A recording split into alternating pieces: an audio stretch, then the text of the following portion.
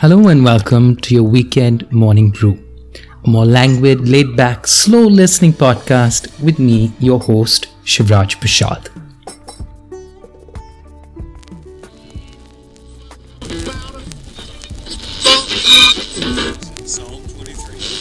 I'm hoping you will add us to your weekend playlist and give us a listen.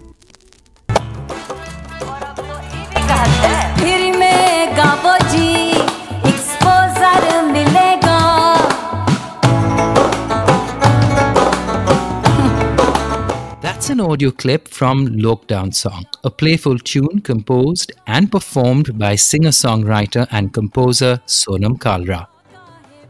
I wish I could show you the video. It's quirky too, as Sonam sits on a sunny day in her lawn lamenting the hardships artists face with lockdowns and this pandemic.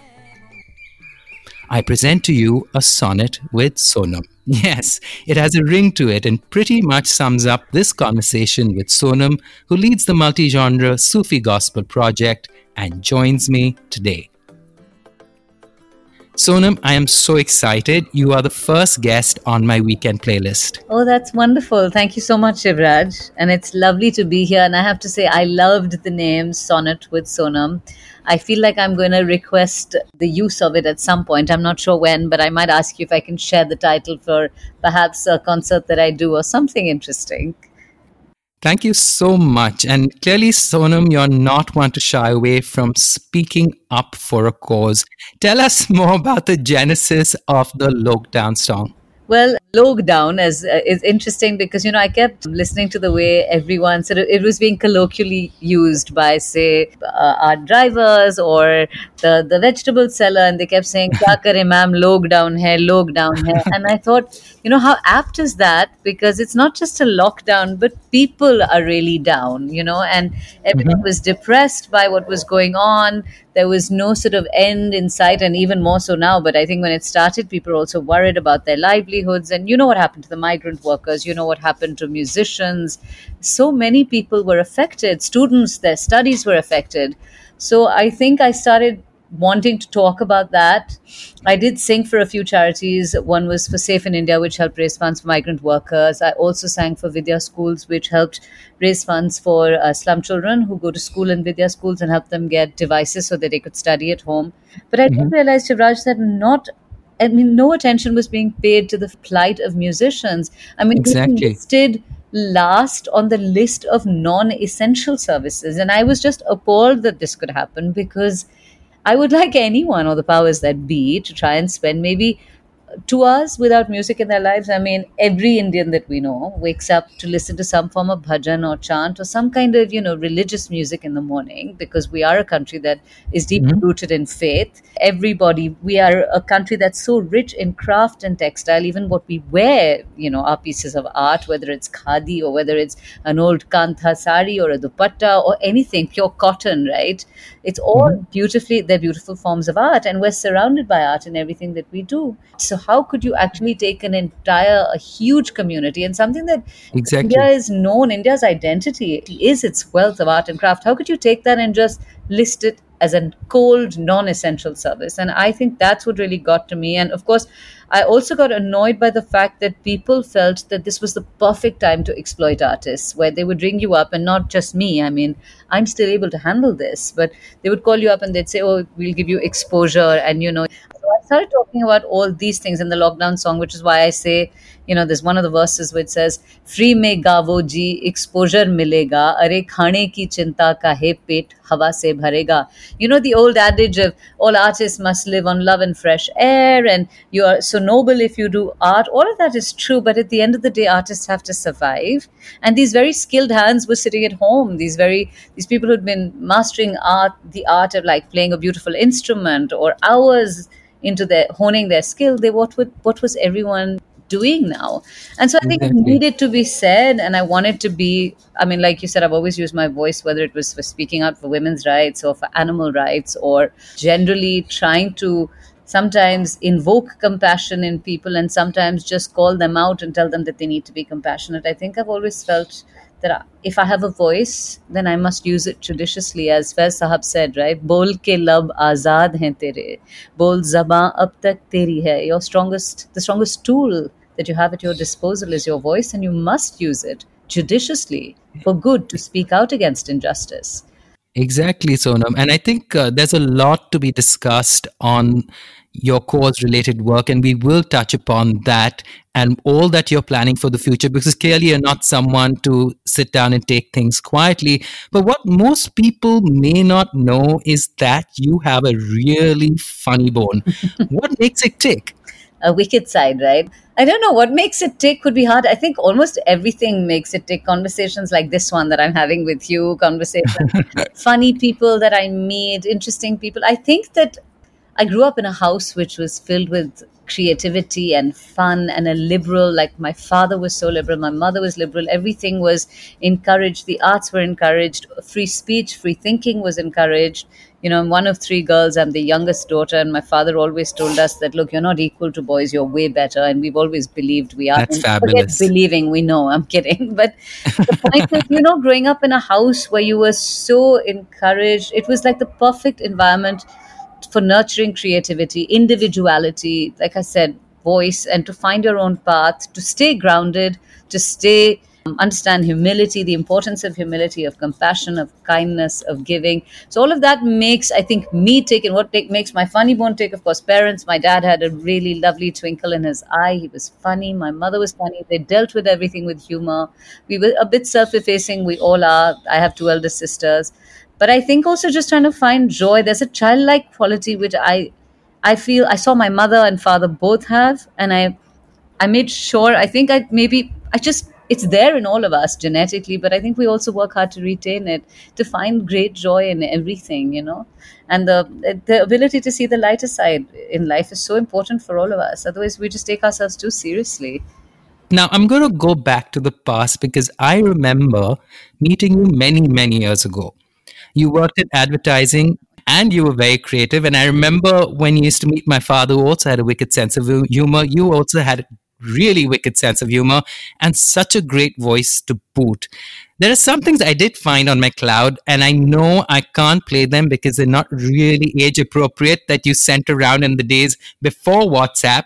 But if I could ask you to maybe do one or two impersonations or impressions. I guess, I've always used my voice has pretty much been my identity. So there have been things like I used to watch a lot of Bart Simpson growing up. So I could do a Bart Simpson impersonation, which would be pretty much like this. It was like, hey, what's happening, dude? I'm the guy who likes to be rude, terrorizing the neighborhood. Lisa, Lisa. So there was Bart. Then there was also the fact that I liked doing, like I said, all kinds of impersonations. So I think one night when my husband was asleep and I couldn't sleep, I took his telephone and I recorded this character who just popped into my head at the time. And I think we used to get a lot of us. We still get these calls where people call and they're trying to sell you everything from the moon, right, to Right. I think a used car. So this woman, in my head, I recorded this character called Sheetal, where she said, "Hello, good afternoon, sir. मैं शीतल बोल रही हूँ ICICI bank से।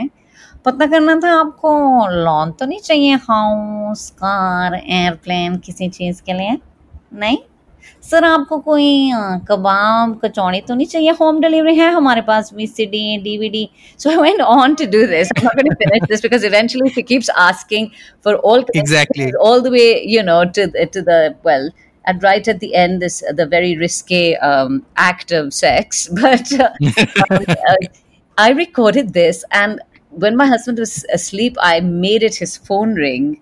I forgot to Oh, tell him that I'd done that. And he used to work with Discovery Channel, and he was sitting in a board meeting the next day, fortunately, with just everyone from the office, and there was no one from out of the country there.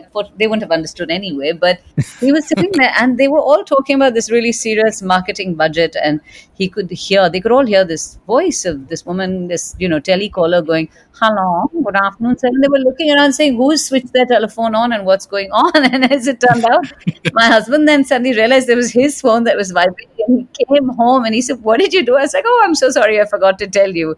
But, Shivraj, to his credit, I think that was, I don't even know, maybe 15 or 20 years ago. And he still has the same phone ring. So we can still be at a party. We'll still be in a doctor's room. We'll still be somewhere where this voice will go, hello. And you can see the look on people's faces like, where is this person emerged from? So, yeah. And of course, then there was another one called Priyatam, but that is totally, I think, R rated. Of- So, yeah, yes. we're not going to go there. So, when did the love for music really take over? Enough to quit your full time job and just do this? So, I think it started when I was very young. I mean, I loved music, and my mother saw that I loved music, possibly even before I did. So, I started learning at the age of 4. I started very Wow. young. I learned, from everyone, from a guruji who came to the house. I would go to some people, and I did it, and I was doing it in school. But I think I was always a bit not shy, but I had a different tone of voice, right? I had a deep voice, which was not that easily accepted in India. My dog's voices you'll hear now. I think since we're talking about voices, they were feeling a bit left out, I guess. They have very deep voices as well. Very, very vocal as well. I'm going to call out to them just a second. Garbar. So Garbar doesn't mean trouble. It's actually one of my dog's names. So you know the names. So there's Yeah. Garbar, Chutney, Ladka, Ladki, and Chokra, which is also, we're talking about being creative. So there you go.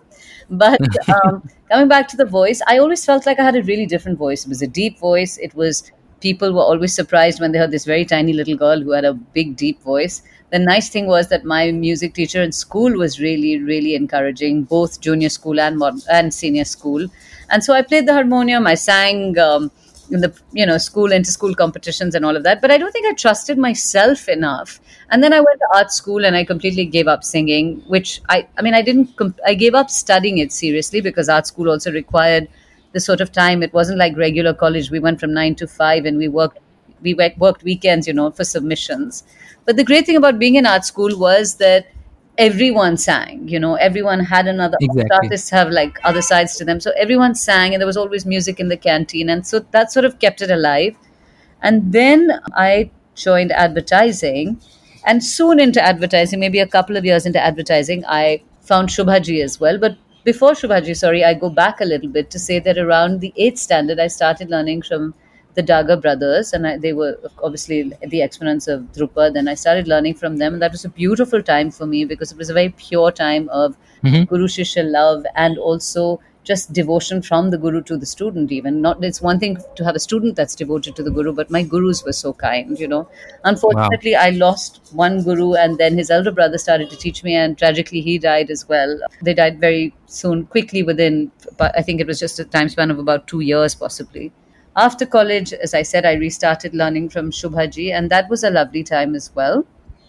And I think that's the time I joined advertising. By then, again, the kind of hours I had to give advertising, it was, because advertising, especially when you're in creative, and this, Long hours. yeah, right, it's long hours, and it's more than long hours. It's all, I think, everything, your head, your mind, your heart is into creating an ad, or you have to throw yourself into it completely. So it's hard to Exactly. throw yourself into two things, even though I was managing, but I don't think I was doing my music enough justice. And at some point near the turn of the millennium, I just decided I was going to quit, and I was going to start give this a shot, try and do this seriously and see if I could do it seriously, because I had to give it that chance. And as soon as I quit, I think we spoke about this just before the interview started. I lost my voice. I lost my voice. Oh no. Yeah, I lost my voice. I quit, and 2 months into this, I lost my voice. I got laryngitis, a very severe case. Then I got pharyngitis. I got nodules, you name it. So pretty much for a year, it was up and down. But I kind of had this interesting conversation going on in my head where I didn't get disheartened, because I sort of felt like Saraswati, the goddess of music, was just testing me. And she was saying, okay, let me see. Now you've done this, you've quit, but let's see how serious you really are about this. So really testing you. Yeah, and I used to have this conversation with her, and I would say, I'm going to prove to you that I am really serious about this. I also got asked by a couple of, in fact, one really great graphic design house to start writing for them. So it was interesting because I was able to still do advertising writing. Of course, you don't know the other shift, Shivraj. When I went to art school, I trained to be a graphic designer. When I joined Wow. advertising, I joined as a graphic designer.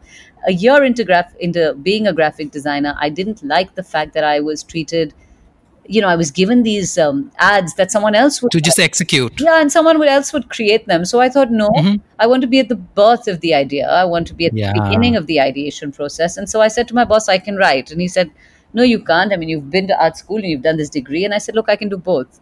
And I forced him to do a test where the writer and I would both be given the same brief and we would write the ads together. And I said, you just have to do the blind test. We will both hand you the ads together. You will not know which one has written which ad. And you have to choose, and mine won. And that's how I got a chance to start writing. So it was, really great that all these lovely things, because I kind of pushed the boundaries a little bit, started to happen. So even with music, I thought I'd only take 3 months off, but even though I lost my voice, I decided no, I was going to stay at it, and lovely things started happening for me. Like I said, I started freelance writing. I got to do television shows. A couple of television companies reached out and asked if I wanted to host travel shows. I think I hosted two travel shows, and I hosted a car show where I test drove Wow. cars like Jeremy Clarkson in BBC Wheels. In fact, this was called BBC Wheels, like Jeremy Clarkson in Top Gear. I test drove cars. I did travel shows. I traveled around India for the BBC and for Star Plus. So, I think that because I opened myself up to experiences, because I said I will stay the course, nothing sort of other stuff started to happen which helped me come back, and a year later my voice was back and I was able to restart. And of course it wasn't easy even then, because 2 years went by beautifully, and then my mother got cancer and she was detected with lung cancer stage 4, and that was the Oh hardest no. time of my life. And I think that whole year again, I was so determined to make sure she would get well, even though she was given 4 months. Neither her, nor my father, nor my family, my sisters, nor I were ready to have her go. So we worked very hard, and she was just incredible. She beat it for 8 years. And that's really, I always talk about that, because I think that it just proves that if you really, really have faith, you can move mountains, to quote the Bible. And I remember when you used to perform jazz and gospel, this is a story you would tell us. And you said that perhaps your mother was one of your greatest influences. Isn't that right? 100%. I mean, my mother was one of my greatest influences. Like I said, I was so fortunate to have. I can only wish and pray that every child has the kind of childhood I had. My house was filled with happiness. It was an open house for all our friends. Every one of our friends chose to come to our house rather than go home to Hmm. their own parents, because it was a house that was so lovely and fun and democratic in so many ways, and where children were not only made to feel like they were seen, and that they were people, which is so important, and that they had a place where they could talk, a safe space. So many of my friends shared their problems with my parents, and my mother was so encouraging of my voice. And even though there were so many times, Shivraj, where, like I said, I had a different voice, I'm a perfectionist, so I was very critical of myself. I think that she was just so amazing. She used to say to me, she used to say, when you sing, I cry. And I used to joke with her, and I used to say, that's because I sing so badly or whatever. But, she was so encouraging. And it was just, she was such an incredible person, even through her cancer. I mean, I often quote the fact that I remember when, towards her last few months, when she was so sick, she had the ability even then to see light and darkness. I mean, she called me to her bedside and she said, Sony, look at that squirrel, and, look at that bird. It looks like it's talking to the squirrel. She could see stuff like that. When you're in agony or in pain, you could still Hmm. see joy. She used to write poetry when she lost the use of her hand because of a tumor in the brain that had spread to the brain. She used to use one of those Nokia phones. Sorry about this. So my mother learned to use her mobile phone, which was like those Nokia phones. She would write her haikus and her poems on her phone, and so Wow. that's the ability to continue to see joy, even in darkness. And so, yes, one of my greatest inspirations for sure. And my father also, who never, ever, ever quit, Shivraj. He had this incredible poster that used to be up in his room. And I remember seeing this growing up. And it was this very famous one. It said about not quitting. It said, Hmm. when things seem rough, as they sometimes will, when the road you're trudging seems all uphill, when the funds are low and the debts are high, and you want to sigh, but you have to, and you want to smile, but you have to sigh. Rest if you Mm. must, but don't you quit. I'm not remembering it completely, but it was these beautiful words, and I always think, he kept it there because he was able to reinvent himself after He quit his railway job. He started his own business. He never gave up. And that was something that I learned from him. And Sonam, when I hear you perform or watch you perform, rather, I do get that sense that it is deeply personal. And then came the Sufi gospel project, such an interesting confluence of musical genres, spiritual influences. People who don't know, how did that happen? And would you say that that was a turning point? So it's hard. There's so many turning points, right? I think in all our life. Right. I think when I was 20 or 21, when my father, I think I was 20 when my father had his second cardiac arrest, and that was a very serious one. And I remember him not being in Delhi when that happened. He was in Bangladesh, and it was so weird. My mother showed up at my college, and she used to drop by quite often because my college was on Bhagwan Das Road, and my grandmother was in Firoz Shah Road. So every time she was driving by, she'd drop something or whatever. So it was just a routine visit. But I remember running down the stairs when someone said, "Your mother's come," and as soon as I reached her, I said, "What's wrong with Dad?" It's like I knew.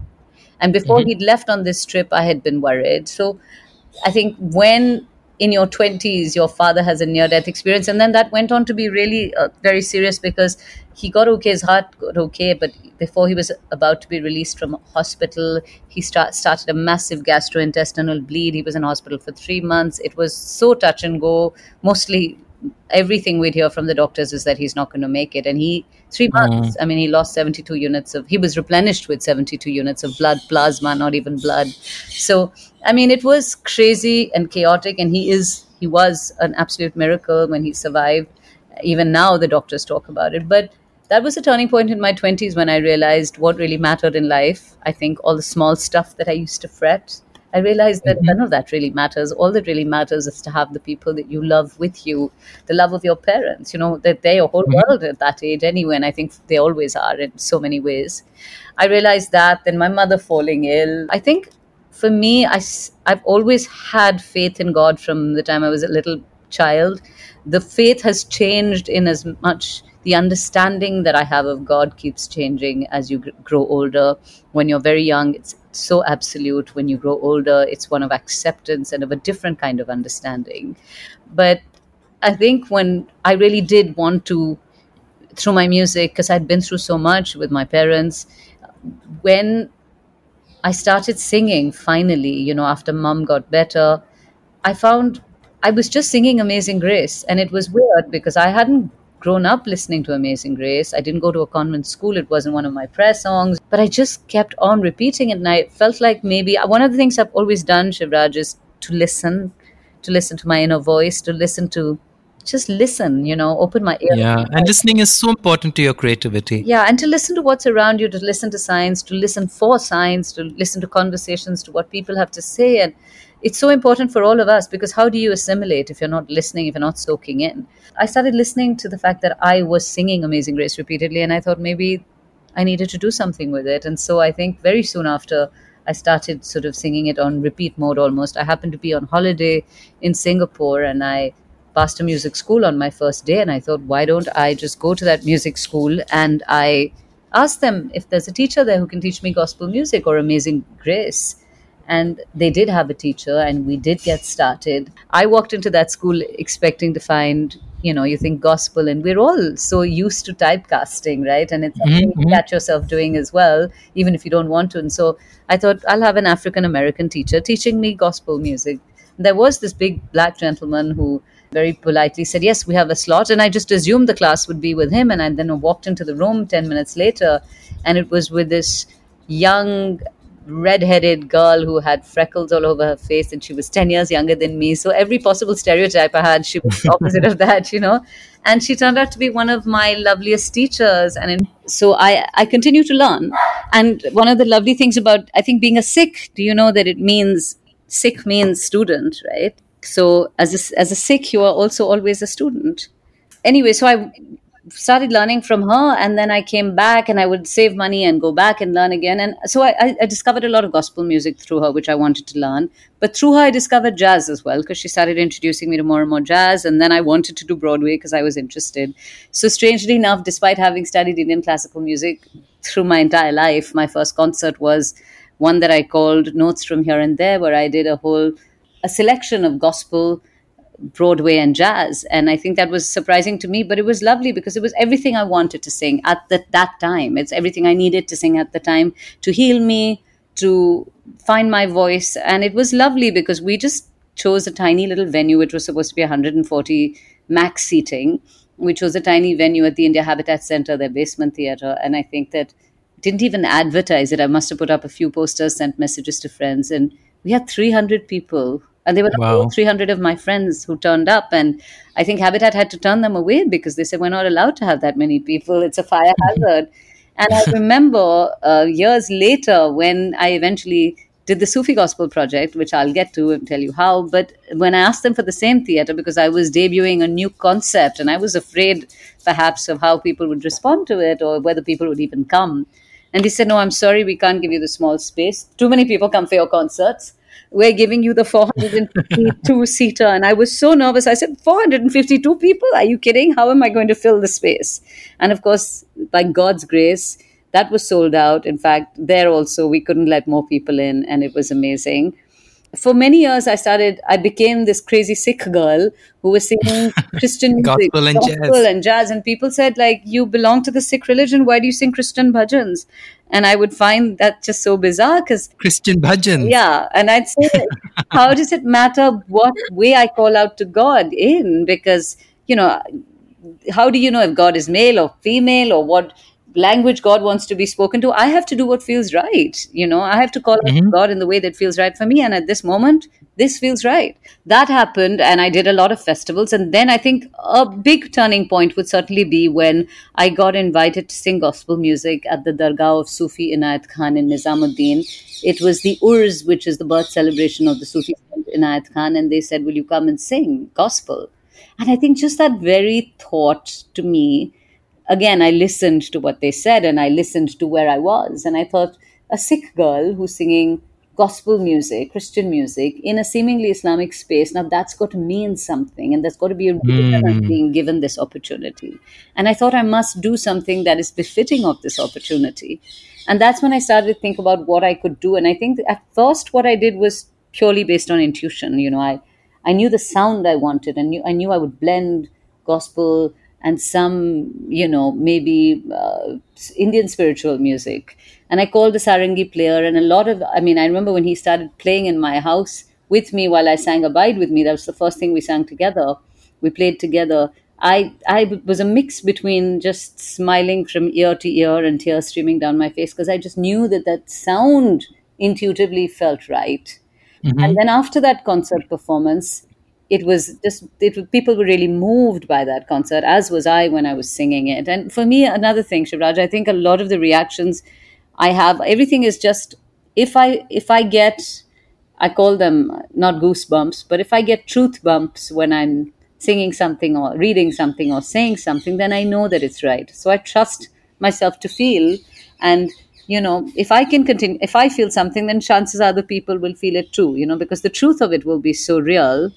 And so I trust that. I trust that in myself, and I trust that in the people, in my listeners, in my audience, in people around me.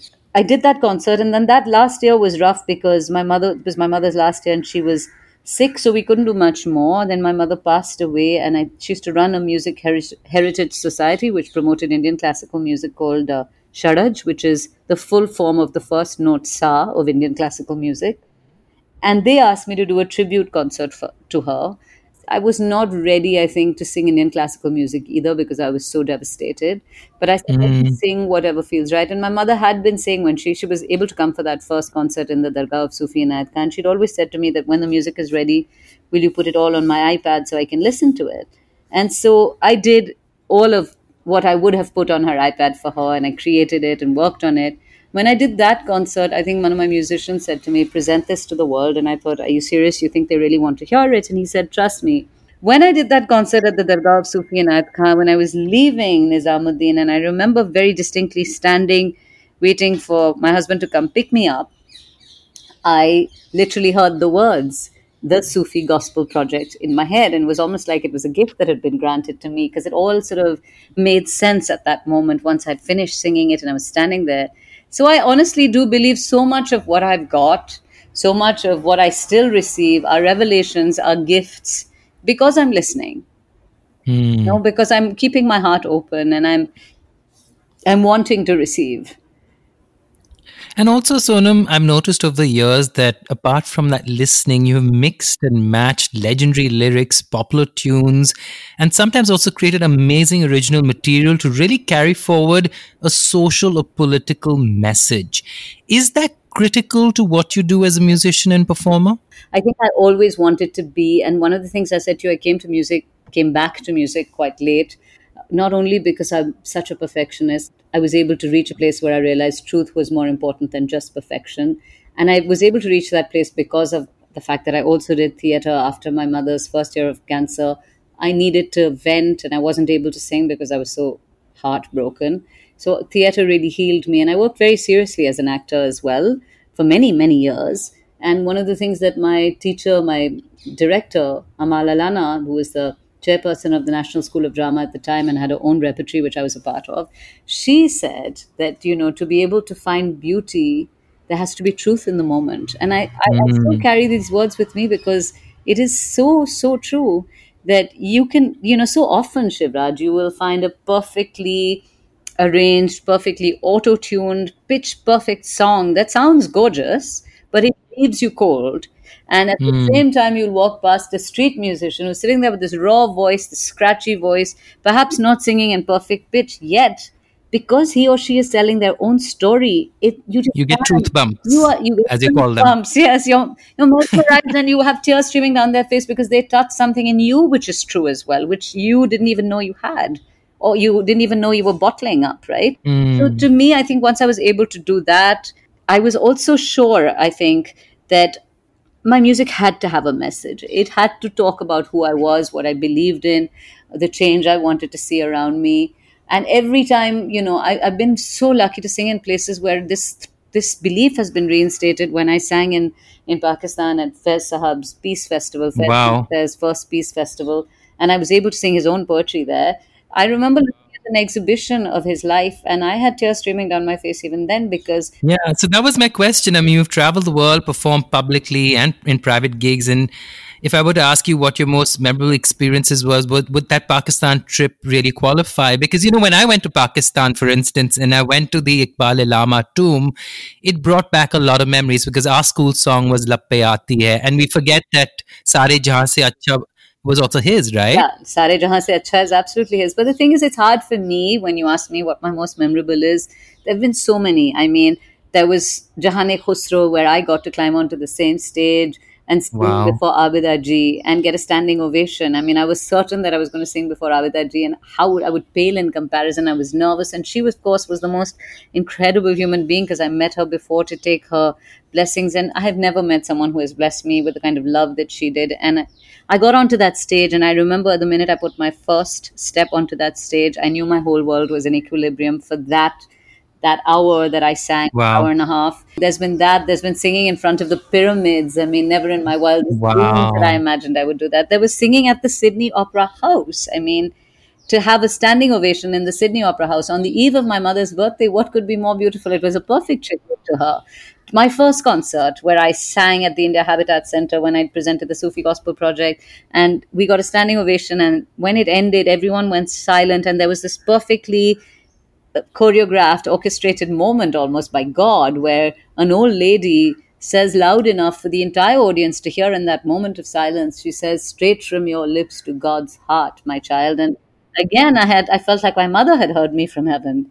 So, there have been, and of course, fairs to go to Pakistan, to cross the border by foot, to stand there with one foot on either side, to realize the futility of partition, and then to have that moment, to be able to go there to perform Faiz Sahab's music, to get the kind of love we got in Pakistan, the understanding. I mean, every single moment, Shivraj, even the lockdown song, to be able to do it myself on the terrace of my house, shoot Mm. everything, put my phone into the refrigerator because it kept heating up. I mean, every moment, big or small, in this journey is memorable. So it's when people say, what was your best concert? I said this entire gift of music from the time that I've started singing publicly or believed that I am a musician and taken it on seriously. Every bit of that has been memorable. Not to mention the fact that as memorable has been my memory of sitting in my mother's lap when I was 4 years old, Listen to Mm. Begum Akhtar on those old spool records, and that chair is still in my room. I mean, I was sitting on it 5 minutes ago when I was talking to you, and I just moved because the dogs were barking. But everything, I think music has made every memory that attached to it memorable and given me so much that I can, it would be, I don't even think the word grateful does it justice. But it is really a project for you now, and it's something that's grown so popular. And I can see that it consumes almost every pore of you. Yet you juggle this with your 6 kids and an entrepreneurial husband, and then this situation we find ourselves in. Now, of course, our listeners must be wondering, oh my God, she has 6 kids. Can you explain to us what I meant Yes. by that? So I have six beautiful children. All six of them were four-legged to start with. Now one of them stands on her two legs. She's no longer crawling. But the remaining five still are four-legged because they're doggies. My dog babies are Garbar, Chutney, Ladka, Ladki, and Chokra. And my little daughter is called Noor. And they are exactly my children. I think I got asked very early on when Noor was born. I got Hmm. asked by, let me not say typical because that's unfair, but other moms who perhaps don't understand what it's like to be a dog mother, and I know you get it. But I Hmm. got asked, how does it feel to be a mother now, Sonam? And I very politely said, I said, look, no offense to you, but I've always been a mother and I don't appreciate this question. And they looked at me a bit surprised. They said, no, but what do you mean? I said, as far as my earliest photograph is of me when I think I'm 6 months or 8 months and I've just learned to sit and in my lap on the garden in front of me are lots of little puppies. And you can see the absolute joy on my face. Mm. And that's how I've always felt about dogs. And so I said, I've always been a mother. And then it made me think, of course, they told me that no, it's not the same thing. I said, look, for you, maybe it isn't, but it's you who don't get to Mm. decide That's for sacrilegious. me.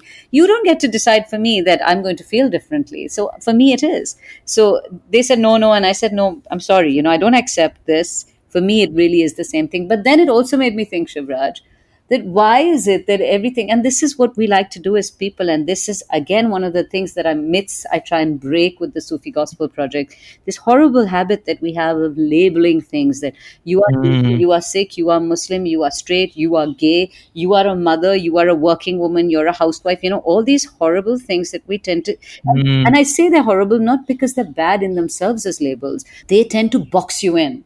I mean, Mm. why can't you be, for example, you can be a housewife and you can be gay and you can be a rap star. You know what I mean? You can be many things. Mm. Who decides that we only get to be one thing at once? Which is why the Sufi Gospel Project isn't one thing at once. And for me, I realized we've all, in some ways, at least I know from personal experience, and I know there are many like me, you're a fantastic dog mother, right?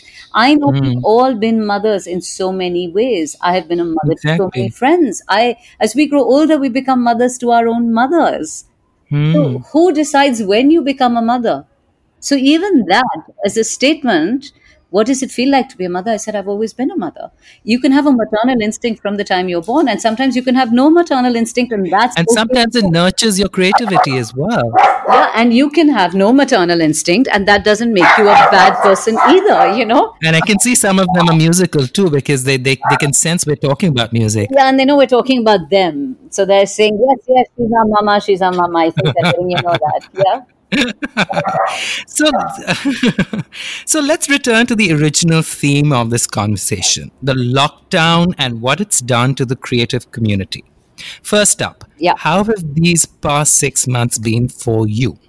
They've been interesting. I think for the most part, if I had to look at them objectively, I would say they've been great for the simple reason that I've been forced to learn stuff that I always thought I didn't have the time for, or I was intimidated by. Sometimes you just, because we all live in a world which is so technology heavy, we feel like Hmm. we can only imbibe that much stuff, right? We're like, no, I don't want to learn this. I'll just outsource it to someone. And you Mm. realized you needed to do it all yourself. There was no outsourcing. So, you know what? Mm. And it's been a very good thing because as we grow older, we also tend to feel like, I don't want to learn anything more, which is the worst thing we can do, right? Worst thing because you stop. I mean, your life stops if you don't learn. You're comfortable, you're in your comfort zone, you have enough knowledge, you think, I don't need more. But you know what? This was a great reminder that I'm sorry, you know what? Get up, learn more, and do it quickly. So I was fairly quick to get on to understanding technology. At least I knew for a fact that the first month that this happened, and a lot of musicians were going out there doing Facebook lives and all of that, I knew for a fact, Shivraj, that I didn't want to sing off a telephone mic, because I said, after all the Mm, years of work that I've put into trying to have a sound that I like, or that I work mm, hard to put out, I was not going to be putting out a sound that made me sound like an amateur. And I only say amateur because, the end of the day, it's a mono mic. It's going to sound, it's going to be treble heavy, it's going to sound sharp.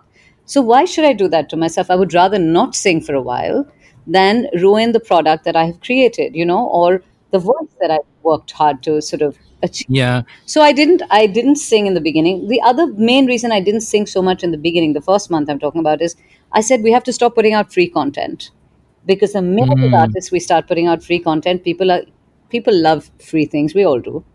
So mm, people are going to say, "Oh, great, we can ask them to keep singing for free." And sure enough, that's exactly what happened. Everybody started asking artists to perform for free. And then if you asked for even a token honorarium, because you understood that everyone was going through COVID and they couldn't pay you the kind of mm, fee that mm. you actually deserved or demanded, people looked at you and said, "But they're doing it for free." And I said, "But that's not fair to them."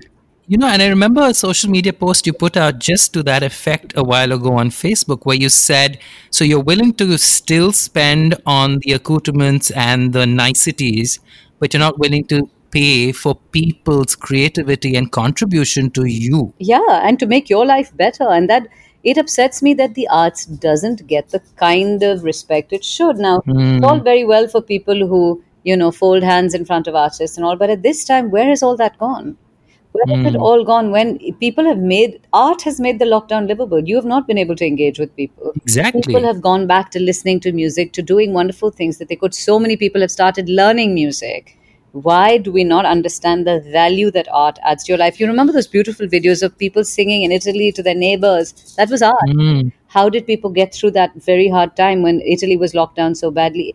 It's all art, and we have to understand the value it does. Even when if we stop to think, in schools, how are we taught verses?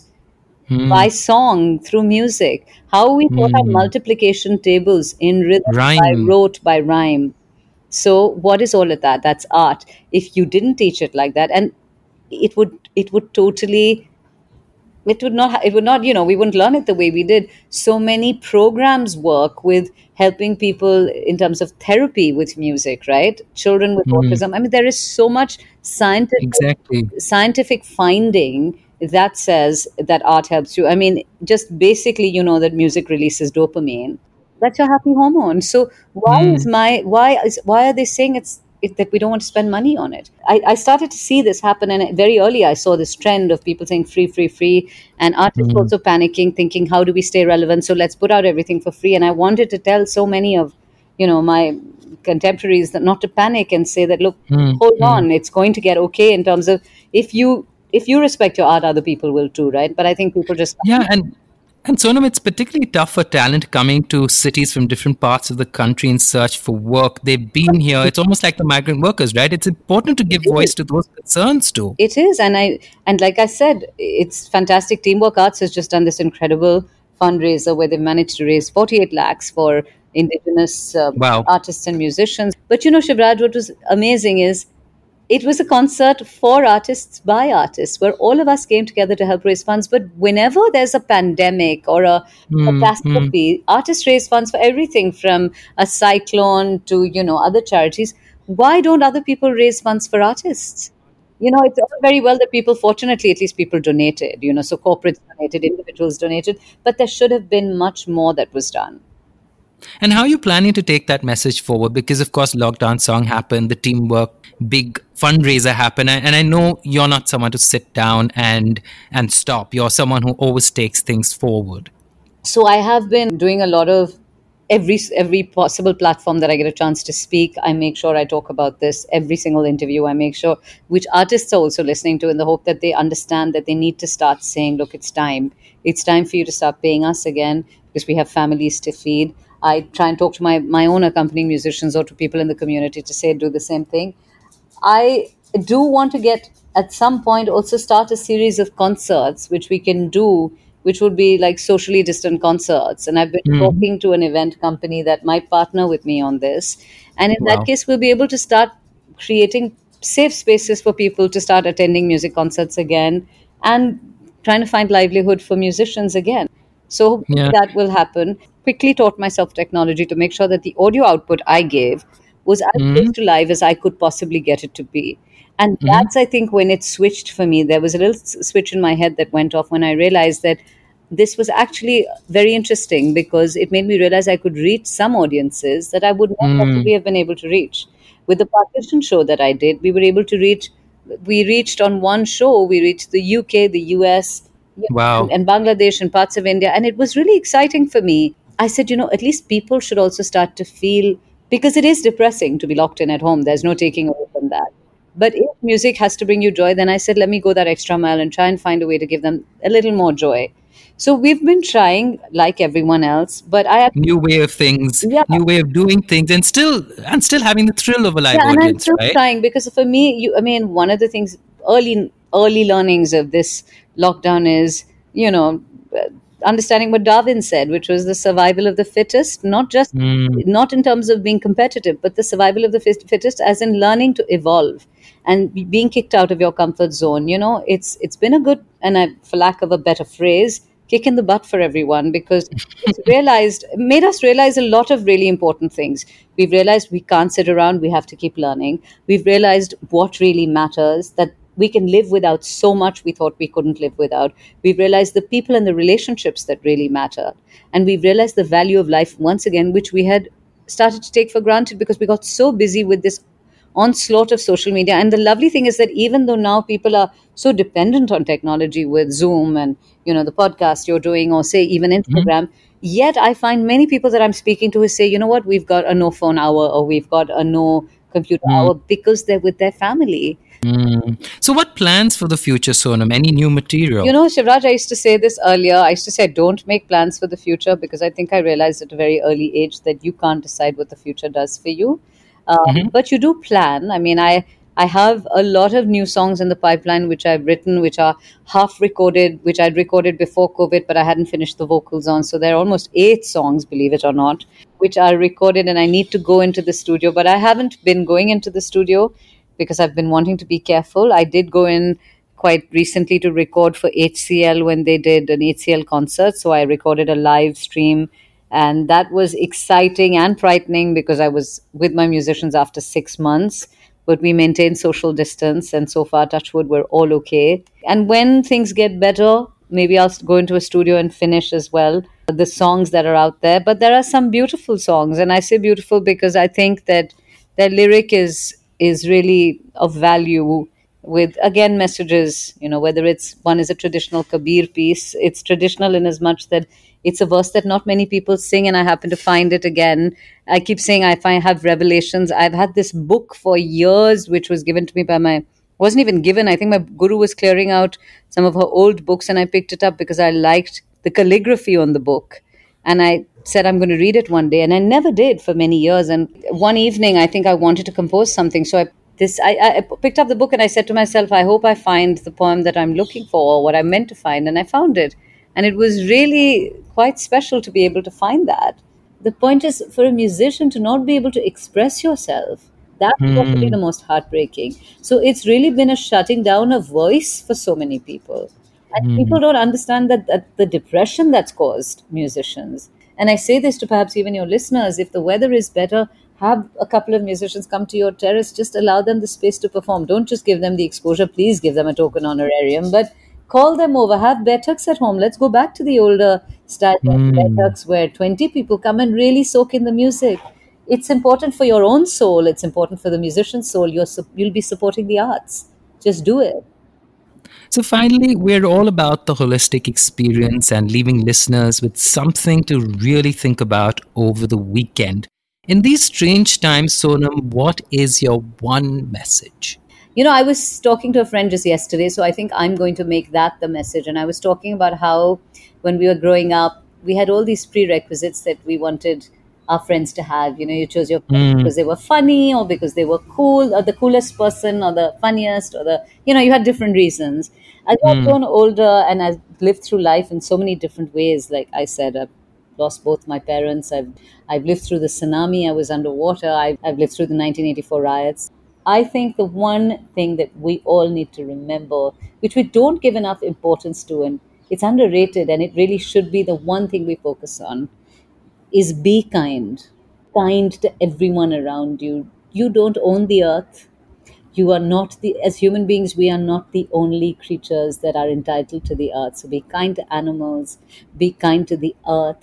If you understand what Hmm. namaste means, I mean, it means I see the divinity in you. And if you can truly live that, it will be very healthy for you, COVID wise as well, but it's really healthy for your soul. And it's And I think more importantly, just be kind to yourself, Sonam. absolutely, you're absolutely right. Be kind to yourself. We are so harsh on ourselves. Be kind, allow yourself the space. It's okay if you want to take a day off. It's okay if you feel bad. It's okay, whatever you feel, acknowledge it, accept your flaws, accept that you will sometimes and you won't sometimes. That's the one thing I've realized that in this time, the importance of needing to be kind. Thank you, Sonam, once again for being part of this conversation, being our first guest on the weekend playlist.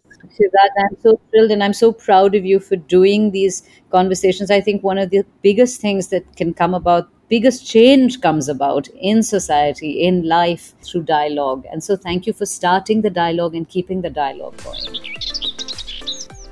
Introduce us to similar folks you'd like featured by writing to me at shivraj@brevis.in, or even by sending me a voice message. That's right, we're all about hearing from you. You can send your voice messages on +91 962 547 5442. I repeat, +91 962 547 5442. Or you could also send me a number and I can add you to my subscriber list on WhatsApp. Don't forget to keep a lookout for the next big weekend playlist episode. Have a great weekend and the rest of your week.